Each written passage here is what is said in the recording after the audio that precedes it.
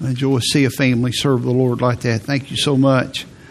Thanks for being here today. I want you to take your Bible and turn to the Gospel of Luke, Matthew, Mark, Luke, right at the end of the book, chapter 23, Luke chapter 23. And we want to look again at one of the sayings of Jesus from the cross, the first saying when he said, "Father, forgive them, for they know not what they do." It's a special privilege to have my friends, the Childers here, Rocky and Regina. I've known them for decades, many years. Rocky and I went to school together, were classmates, and also along with Jimmy Oliver. That's what's wrong with us, is Rocky. We hung around with him. Rocky actually lived across the street over here when I first knew him on Fouché, about 200 yards from here. I told him a while ago. And we played football together. And I love you so much, my friend. It's always good to see you. Thank you for being here today. It's a real privilege. Luke chapter 23, we'll look there as a passage in a minute. I want to share with you a very powerful story I came across this week, a stirring story, a book called Miracle on the River Kwai, written by Ernest Gordon. It talked about when the Japanese were occupying that area, and they were building a railroad in the jungle. Some of you have watched the movie. I didn't watch it until about 8 years ago. I'd heard about it, heard the song, Comet. Anyhow, those of you that aren't old, you don't know that song. But some of you get that. But that came from that movie. And I thought, I've never seen the movie. And I got to watch it. But there were some Scottish soldiers that had been forced into labor to build the railroad along with others. But these particular brigade of soldiers that had been captured by the Japanese were building the railroad. And they did a tool check occasionally, I guess more for weapons to be used against the Japanese than anything. And they discovered that a shovel was missing. So they gathered all the men, all those Scottish soldiers, and they demanded that the shovel be produced. And nobody moved. And the officer in charge of the Japanese side, he demanded that the shovel be produced on the spot, or he was going to kill every one of the men. He pulled his rifle out, and the men could tell that he meant it. Finally, one of the Scottish captives there stepped forward, and the Japanese officer put away his gun, and he picked up another shovel and pulled that Scottish soldier, that POW, apart from the men, and he began to beat him to death. After he finished, the Scottish men picked up the bloody corpse and carried it with them to another place. And they had another tool check to find out if there were any other shovels missing. Well, when they did the recount, they discovered that they had made a mistake. There was no shovel that was missing. They had made a mistake. There was no shovel that was missing. Word began to spread through the camp like wildfire that an innocent man, one of their friends, had been willing to die for all of the others. And the writer in this book about by the River Kwai there, that it had had a profound effect upon what was happening with them. They were ready to quit. They were angry. They were discouraged. And they began to treat each other like brothers.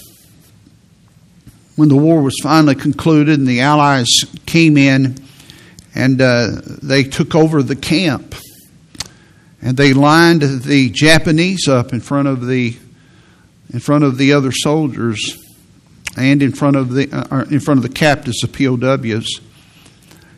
And the Scottish soldiers began to look at those men, some of them that had tortured them, and they saw the man that had beat their friend to death.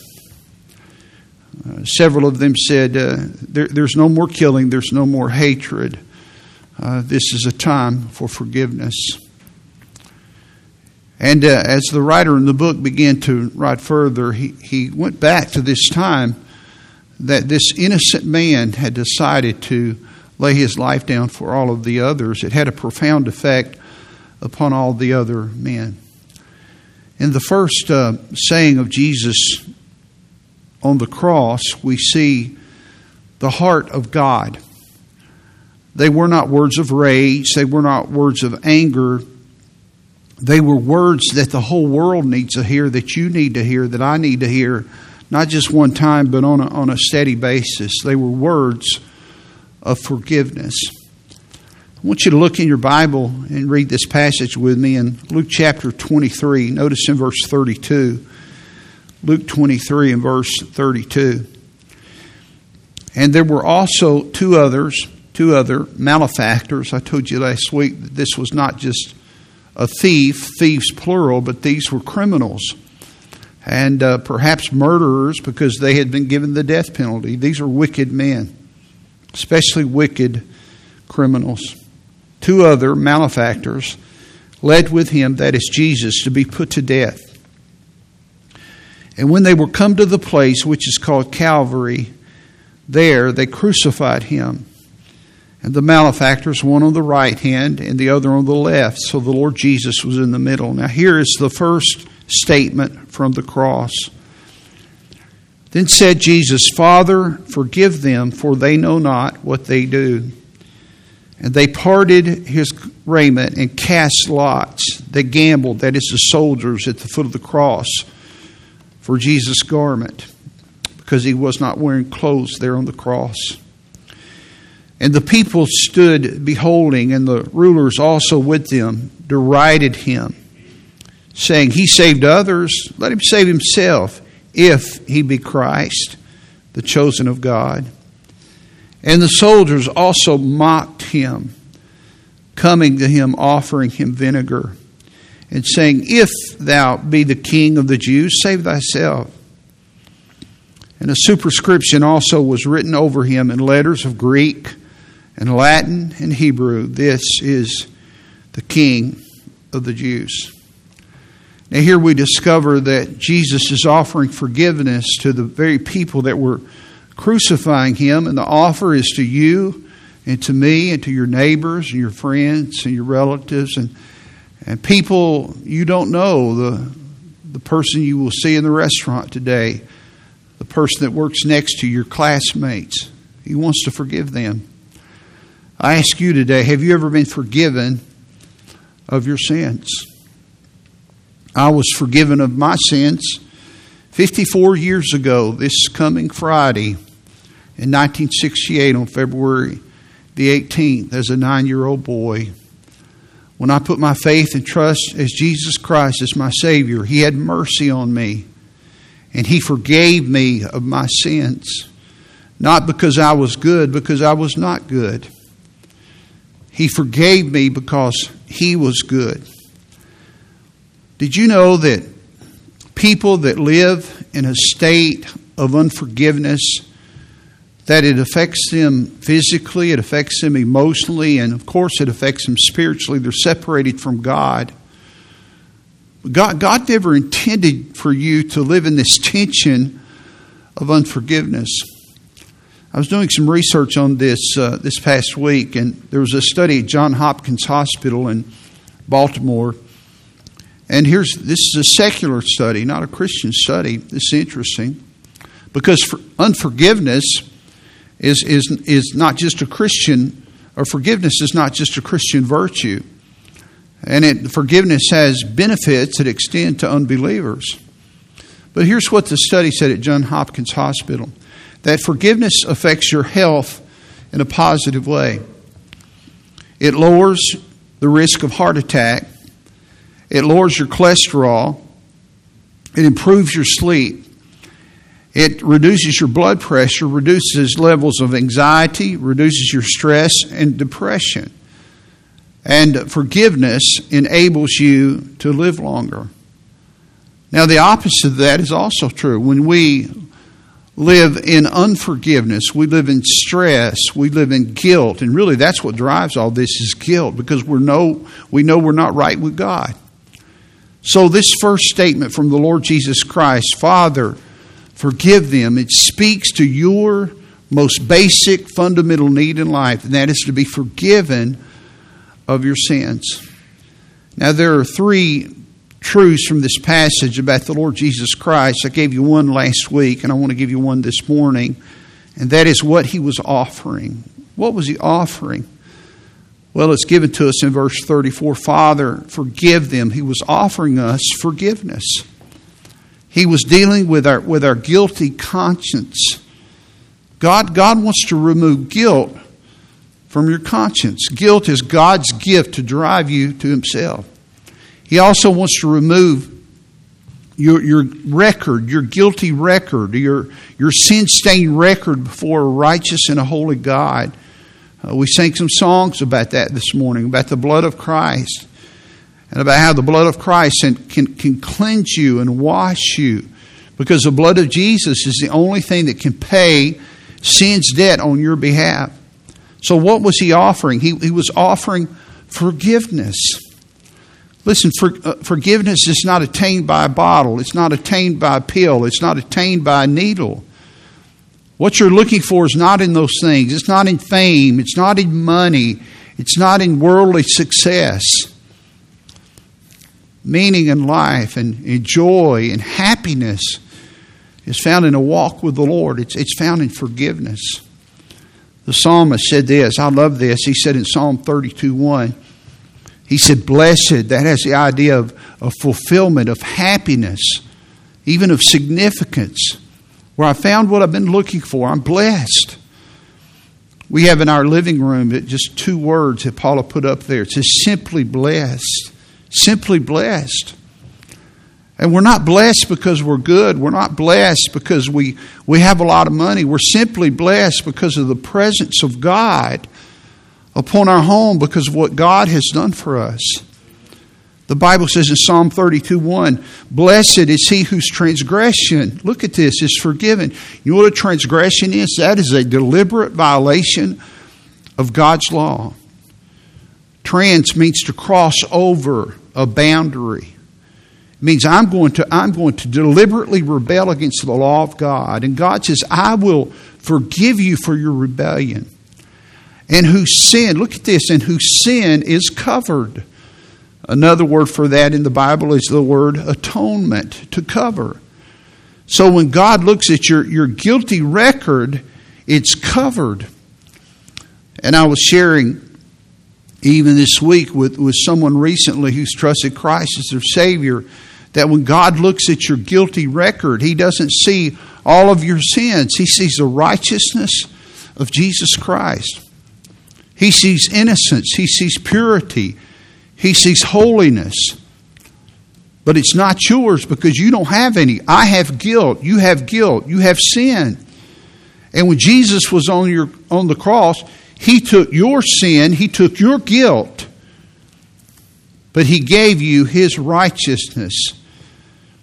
And when you repent and you believe and you come to the cross and ask him for mercy, he forgives you and brings you into a new standing. What he was offering was forgiveness. Now, the second thing I want to look at is also in verse 34 and some other passages in this text, and that's where we'll stay today in Luke 23, is to whom did Jesus say this? To whom did he say these things? Father, forgive them, for they know not what they do. Who was he talking to? Well, he was talking to sinners, but I want you to look at the types of people that he was talking to, because when you look at this, it will remind you of the type of person you are, and potentially the type of person you can be, and the places you've been. You know, you don't appreciate forgiveness until you appreciate your need for it. And this reminds all of us that I thank God that I've been forgiven, that I've been cleansed. Some people say, well, I know that I got forgiven the day I got saved, but what about all of my sins afterward? I got saved and all my sins were forgiven. But what about when I sin afterwards? Don't you understand that when Jesus died for you, all of your sins were in the future? All of your sins. He didn't just die for your sins up to the day you got saved. He died for all of your sins, future sins. He died for the sins of the whole world. Future, present, every sin you've ever committed, past. To whom did he say it? Well, let me give 4 types of people here. Number 1, he offered forgiveness to people that had lied about him. They lied about him. They misrepresented him. They lied to people about him. They lied about him. If you'll notice in your Bible there in Luke chapter 23, notice in verse 1. Luke 23:1, and the whole multitude of them. Now the multitude were the religious leaders. If you go back in chapter 22 of Luke, you see the multitude was composed of the religious leaders. And the whole multitude of them arose and led Jesus unto Pilate. Look at this, and they began to accuse him. Accuse him. The word accuse there is a legal term. It means to charge with an offense, a formal charge. Pilate was the governor. He was the Roman governor. He was under the Caesar, and he was a representative of Rome. And he did not want any Jewish trouble. He was there to squash the trouble, any uprisings. So here are these Jewish religious leaders, and they bring the Lord Jesus there because they don't like his teaching. He was threatening their kingdom for the true kingdom of God. And they begin to accuse him. Let me use another word there. They begin to lie about him. Look at verse 2. We found this fellow. Isn't that an interesting expression? Do you see how demeaning they were? And by the way, Jesus was not just a man. He was a man, but he was God. He was 100% man as if he were not God. He was 100% God as he were not man. But he was the God-man. He was the Son of God and God the Son. And the Bible says that we found this fellow. Here's what they said about him. Perverting the nation. That's the first lie. The word pervert there means to corrupt by opposing. He's corrupting the nation. He wasn't corrupting the nation. He caused no disturbances. They lied. Notice the second lie. He was forbidding to give tribute to Caesar or taxes. He doesn't want them to pay taxes. You see, they're appealing to Caesar or to Pilate because they know Pilate is very uneasy about because it would mean beheading for Pilate. And they're saying, hey, this is on the Roman watch. And they're lying about him. The third lie, saying that he himself is Christ, a king. Well, he said worse than that. He said he was God. But see, notice that they were selective. They cherry-picked the word. He is a king. In other words, Caesar's not the only Caesar. He's claiming he's a king too. All of these things were lies. They were appeals. They were appeals to Pilate to get him to do away with him, to kill him, and to get him out of their hair. You move down to verse 10 of Luke 23. And the chief priests and scribes stood and vehemently, notice the expressions here, vehemently accused him. Vehemently accused him. They lied about him. They brought these charges to him and they lied him. They lied about him. Years ago, I was with my son John. We were coming home and we were turning into our driveway. And as I turned into my driveway, a lady came up and she ran into the side of my car.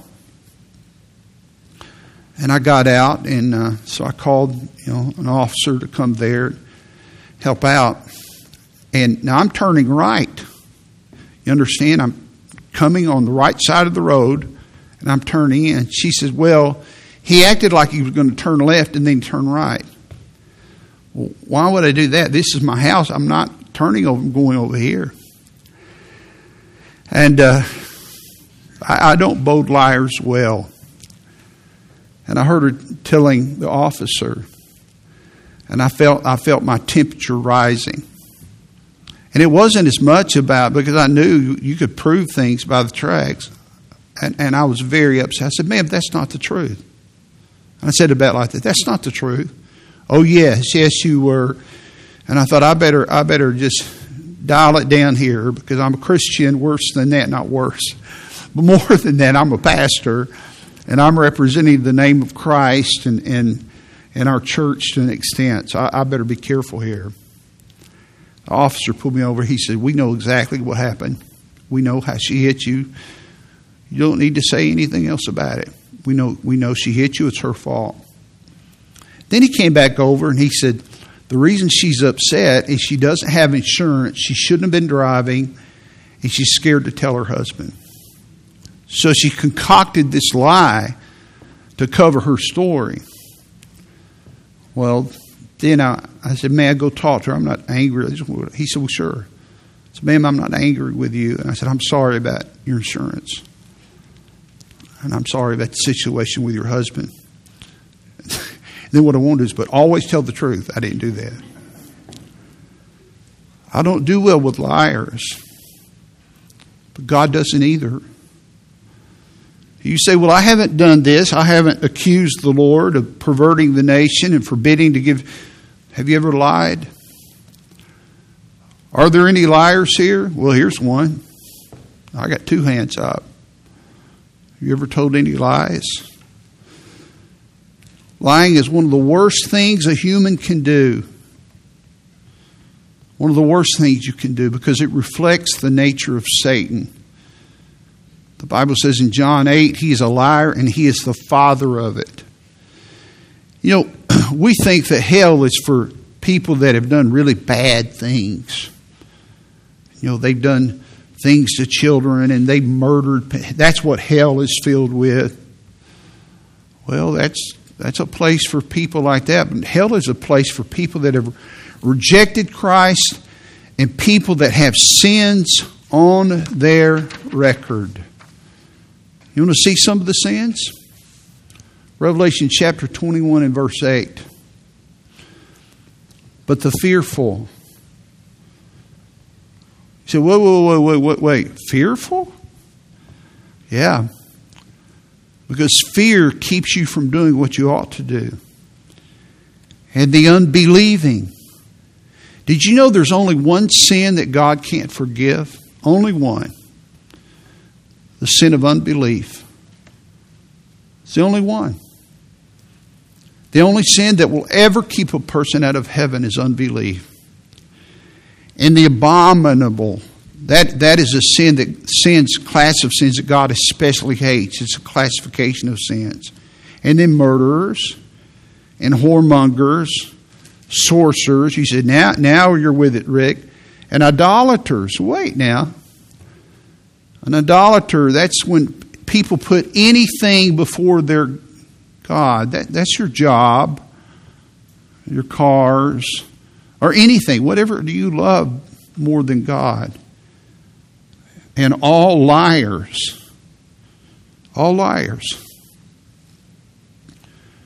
shall have their part in the lake which burneth with fire and brimstone, which is the second death.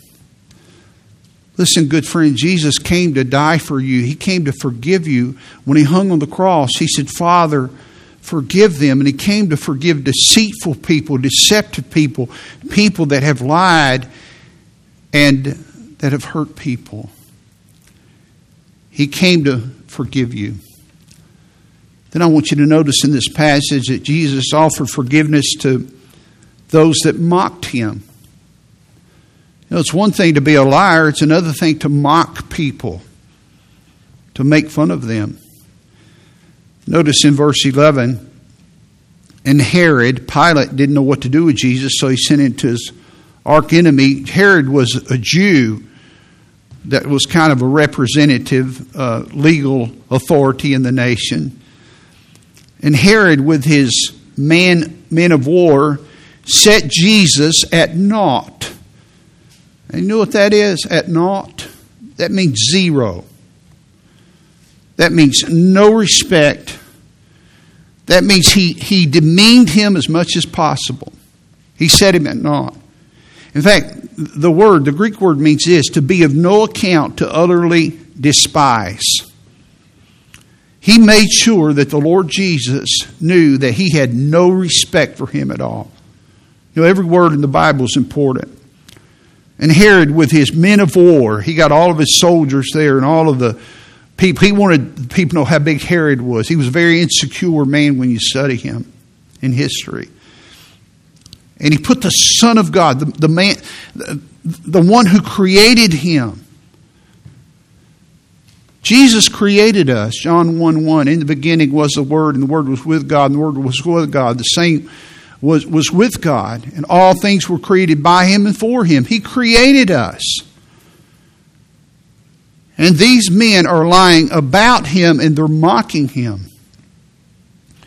They set him at naught, and they mocked him. Look at this. And arrayed him in a gorgeous robe, and sent him again to Pilate. The word mock means to make fun of others in a cruel way, to ridicule them, to have contempt for them.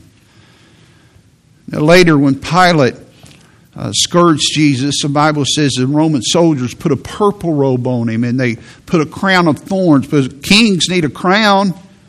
Let's put a crown of thorns on them. They need a robe. Let's put a robe on them. They begin to mock him. They need to be anointed. Let's spit on him. But before all that happened, Herod did a form of the same, arrayed him in a gorgeous robe, and set him at naught. They began to mock him. Then move down to verse 35 in the same chapter of Luke 23. At the foot of the cross, the people stood beholding. There was a real crowd there at the foot of the cross. And the rulers, these are religious rulers, also with them. Look at this, they derided him. The word deride means to ridicule, to express contempt for. It has the idea of mocking. Saying, he saved others, let him save himself, if he be Christ, the chosen of God. Well, he saved others, save yourself. And they said this over and over and over again. They derided him. Now, not just the rulers, but the soldiers also mocked him, coming to him, offering him vinegar, saying, if thou be, here it is again, mocking, if thou be the King of the Jews, save thyself. Mocking. The superscription also was written over him in letters of Greek and Latin and Hebrew. This is the King of the Jews. And now one of the malefactors, one of these criminals, wicked criminals, which were hanged, look at this, railed on him, right beside him, just feet away. Railed on Jesus, saying, if thou be. All of these groups and individuals were, if you're Christ, if you're the Son of God, save thyself and us. One of the criminals. If you're who you say you are, save yourself and save us. And he railed on him. We don't use the word railed much anymore. It means to defame, to speak evil of. In fact, the Greek word is the word blasphemy. We get the word blasphemy from it. This was the environment of the cross. It was an environment of mockery. And Jesus said, Father, forgive them. Father, forgive them. And I say this gently. I say it directly, but very gently, not to mock anybody here. I've heard preachers sometimes in a mocking way say things like this, but are there mockers here?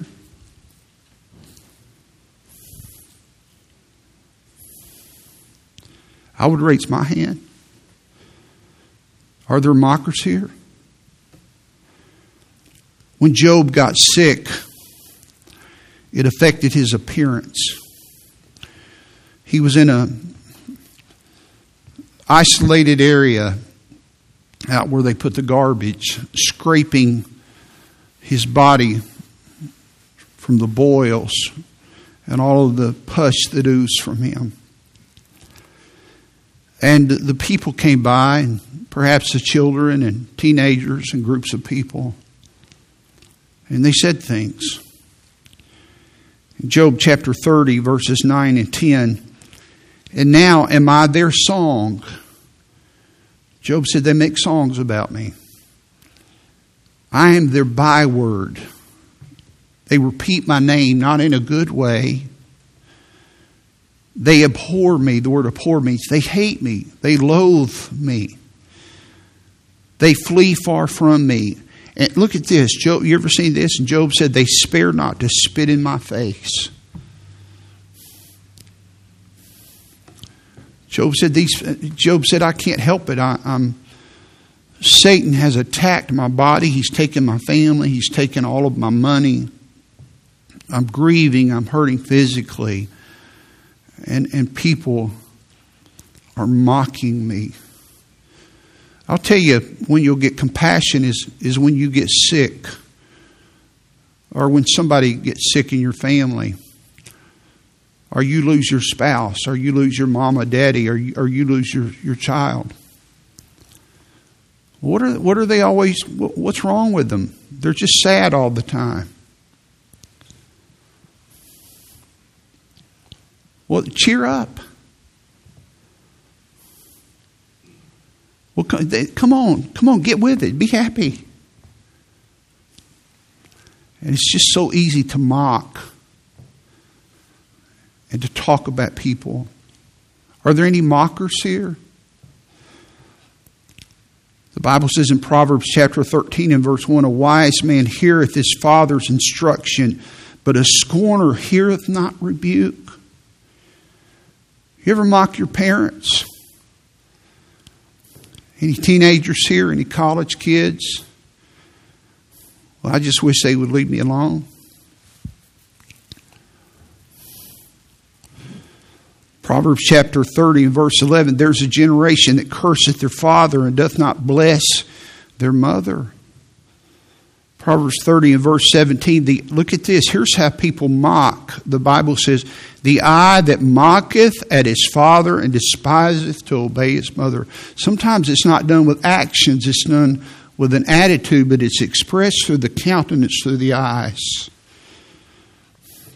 Do you know how a person has spiritual life? It's through their eyes. Do you know where sorrow is seen? It's through the eyes. The book of Proverbs and the book of Psalms talks about the light, L-I-G-H-T, of the eyes. You want to minister to people, watch their countenance, watch their eyes. But mockery comes through the countenance. I remember my kids came home one day and they said, ooh, they were talking about the neighbors. Their kids were the same age as my kids. And they said, ooh, the way they treat their mom and dad. I said, what did they say? What they said is when they turn around, they make faces. Here's what they make faces at their parents.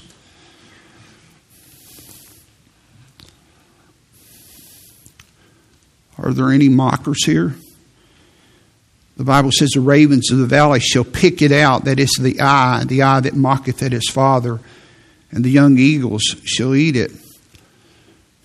In the wilderness they would go out, and when there would be a dead carcass, to make sure it was dead, they would pick at the eye. Because it was so sensitive, and if it didn't move, the animal's dead. It's game. But if it moved, it's still alive. And that's how you know you have life in the eye. Are your eyes dead? Do you mock with your eye? Do you mock your parents? Do you mock authority? Are there any mockers? Jesus died for you. You know, we read things, all of these mockers at the cross, and we never applied these issues of lying and mockery to ourselves. And then disadvantage people. Proverbs chapter 17 and verse 5, whoso mocketh the poor reproacheth his maker. And he that is glad at calamities shall not be unpunished. Oh, look what they're driving. Look where they live. Why don't they get some new clothes? I remember one time I was attending a homeschool conference with my wife, and our car, up in the engine, some oil was escaping, and we couldn't get it fixed. And all of a sudden, it began to come out the back of the pipe exhaust, and I was trying to get away. I was trying to get out, and the people were back there, and they were so angry with us. And I just wanted to get away. I was so embarrassed. You ever pull up to somebody and they're holding up? What do you get off the side of the road? One day it'll be you. You know, I can't believe people. They'll just buy a new car. We just mock people. Maybe you haven't mocked God, but you've mocked your authorities. You mock people just so easily, and people with disabilities, and people that are different than you. Sometimes people that are hurting and you don't understand. But if God can forgive these mockers at the cross, He can forgive you. Maybe you need to ask God to forgive you. God, forgive me. I need Jesus. Oh yeah, hell is made for all those murderers. No, hell's made for these people. He's made for people like us. And then He offered forgiveness to those that beat and scourged Him. We come to the physical aspect of the cross. They beat Him and they scourged Him. Pilate said in verse 16 of Luke 23, he told the leaders, he said, look, I think He's innocent. In John 19, he said, I find no fault in Him. But here in Luke 23:16, he said, I will therefore chastise Him and release Him. In other places, it says that the religious leaders and the soldiers, that they punched Him, they spit in His face, and they beat Him with their swords and their walking sticks, and He was black and blue. And they scourged Him. Scourging was terrible. Most of the time, scourging, they had like a concrete pillar, and they would wrap a man around and bend him and tie him to where his back was taut, T-A-U-T, very tight. They had a professional that did this, about 12-inch long, tethered to a handle of long leather pieces that had been cut up. And at the end were pieces of metal and bone and rock. And he would come up and he would lift his hand and he would come across. And you could hear it whistling through the wind. And it didn't not just like a bullwhip. It had these bony things like fish hooks on the end, and they would latch into a person, and then he would rip it back. And many times he wasn't careful as it would hit the exposed rib cage in the back. But it would hit all over his torso and sometimes his face. And Josephus, the Roman historian, said that many men were disemboweled. That means that it literally cut away their stomach muscle and their intestines spilled out upon the ground. Forgive me for the frankness. You need to understand what Christ endured when He was on the cross and before the cross. Father, He's hanging there and He said, Father, forgive them. In Isaiah chapter 52 and verse 14, the Bible says, as many were astonished. Now that's an old English word. We get the word astonished from it. But here's what's interesting. As many were astonished at Thee, the Hebrew word means to be stunned. Now here's what's fascinating. When people looked at Jesus, they were astonished. They were stunned. But it means to the point of being quiet where they just wanted to be alone.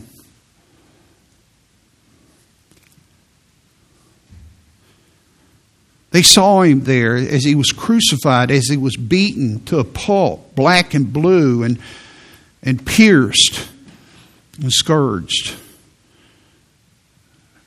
And I believe the jeering, the noise had gone down. And his visage, now this is what they're seeing as they see him, was so marred. The word marred there means disfigured more than any man, more than any human. But they'd never seen anything like this, a disfiguration. And his form, the Hebrew word there means his appearance, and it really means the shape of his body more than the sons of men. Now, if I can put it this way, when they looked at the cross, they weren't seeing a human. That's why they were stunned and they were quiet. They knew who it was. They knew it was Jesus, but it not only didn't look like him, it didn't look like a person. And I hesitate to say this because it sounds blasphemous, but I'm going to say it on the authority of the Scriptures here. What is that? Is that an animal? Is that a person? Is that a dog? What did they put on the tree? That can't be a person. And they were so shocked, they were so stunned that they went off by themselves and quiet. That's what the word astonished means. You know, you hear that and say, well, I didn't crucify Jesus. Well, your sins did. And maybe you didn't participate in the crucifixion, and you didn't participate in the scourging. But could there be people here that have slapped people around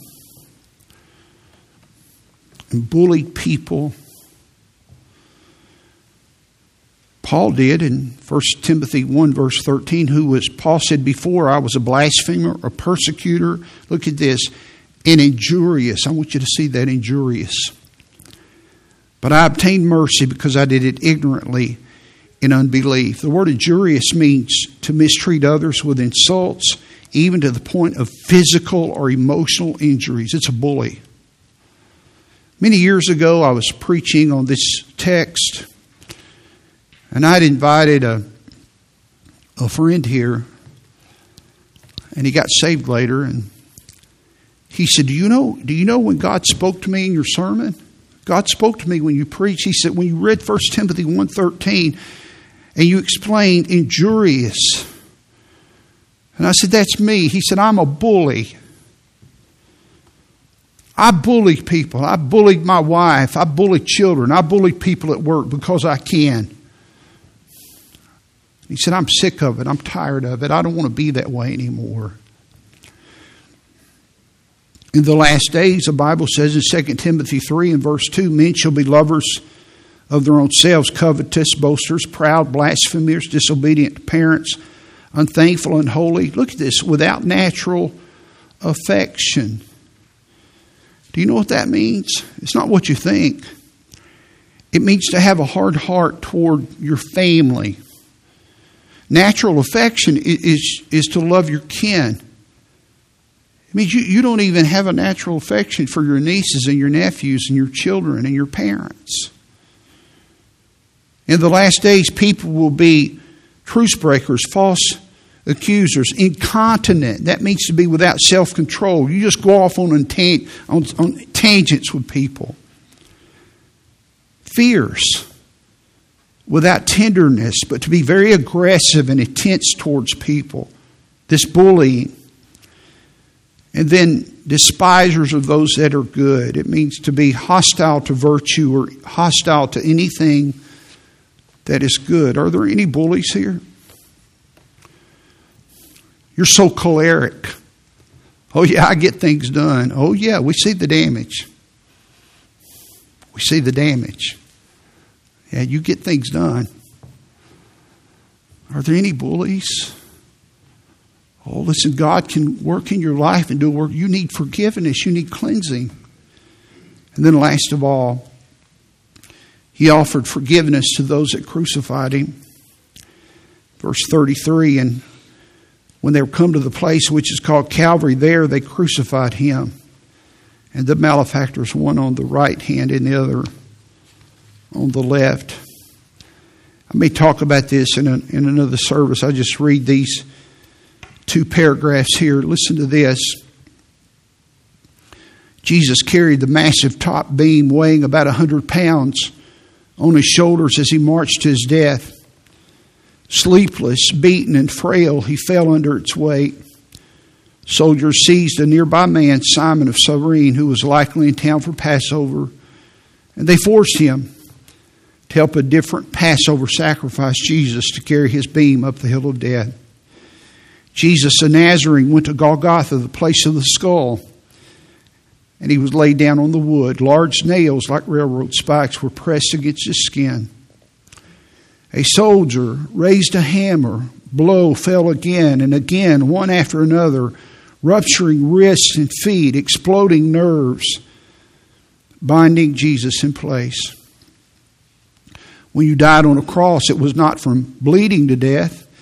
Death on a cross came slowly from asphyxiation.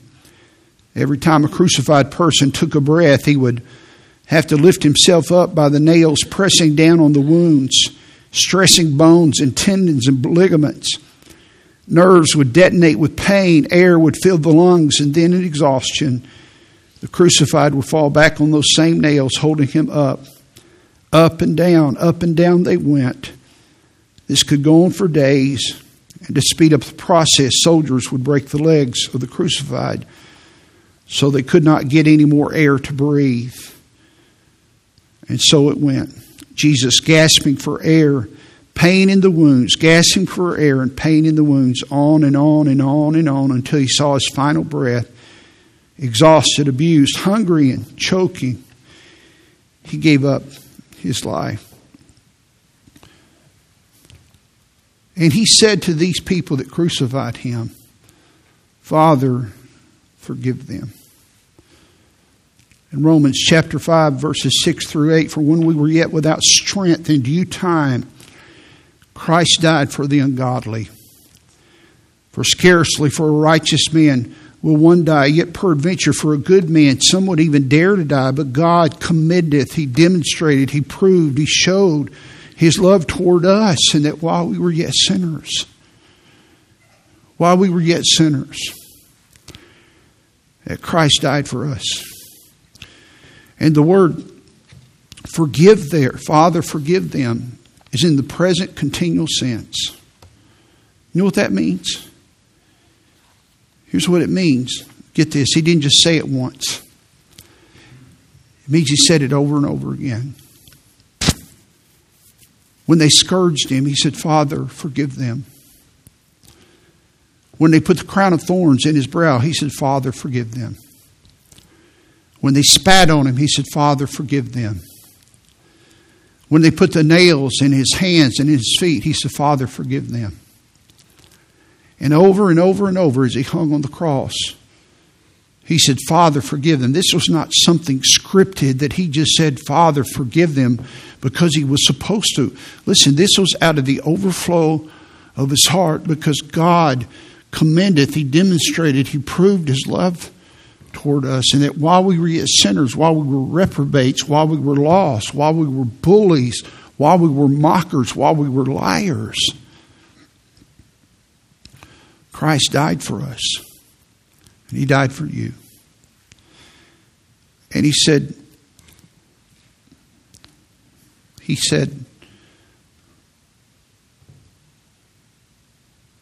I'm going to stop there. There's more to say. I'll pick this up. I'm past my time. Let me tell you a story. A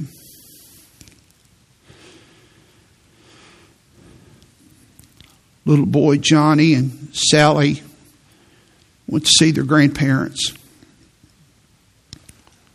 They called him into the living room. They said, Johnny, we brought you, Sally, some gifts. And they gave the gifts out. And they gave Johnny a little slingshot. Johnny tried to use it. He went out in the woods, and he just wasn't any good. He just wasn't good at it. He was terrible with the slingshot. Then Johnny came back up to the house, his grandparents' house, and there he spied a little duck they had, and it really was kind of a pet duck to his grandmother. Served no purpose, just a little pet duck. And just spontaneously lifted up his slingshot and pulled it back and let the pebble go. and it hit the duck, and the duck fell over, and he ran over to it and lifted it up, and he had killed the duck. And all of a sudden, the little boy was terrified. He looked around, and he went over and he saw a wood pile, and he lifted some of the wood, and he hid the duck. And he was relieved, and he looked around. All of a sudden, he saw his sister who watched the whole thing. Then he went into the house, and that night, his grandmother said, Sally, would you wash the dishes after supper tonight? And Sally said, well, Grandmother, I don't know that I need to. Johnny told me that he wanted to wash the dishes tonight. And she leaned over and she said, remember the duck. So Johnny went over there and washed the dishes. And the next morning, the grandfather said, hey, Johnny, let's go fishing. I've been wanting to take you fishing. Johnny went and got his pole, and he came out, and she said, Granddad, Johnny said he didn't want to go fishing. He wanted to stay here and help Grandmother with the house. And she whispered in his ear, remember the duck. So Johnny reluctantly let her go with the grandfather to go fishing. He stayed there to help with his chores and his sister's chores. And on and on and on it went. Finally, he became so weary of it that he went to his grandmother. And he said, I need to talk to you. He said, I am so sorry, but I know you haven't seen your duck. He told her what happened. I killed your duck. And with tear-filled eyes, he said, I'm so sorry. His grandmother said, Johnny, I know. She said, I was looking out the kitchen window. I saw the whole thing. I saw it happen. And I've been watching the way that Sally's been treating you. And I've been wondering how long that you were going to allow her to keep making you her slave. And some of you have become Satan's slave, as it were, where everything you're doing is just trying to perform and do things trying to please God. And you can't do that. You can't do it. Won't work. There's always something else to do. You know how to clear the record. You just have to come to God and say, God, I have sinned. I did wrong. I messed up. I was a bully. I lied. I cursed. I'm a thief. And I've broken your law, and I'm really sorry. And I believe when Jesus died on the cross, He died for me. And right now I claim what He did on my behalf. Would you forgive me? And He did that for me when I was 9 years old. And you know what? I still sinned after that. But as I told somebody this week, after that I wasn't sinless, but I did sin less. I sinned less because He changed my heart. And because He saved me and He forgave me, I love Him. I want you to bow your heads with me if you would. Thank you for your kind attention today.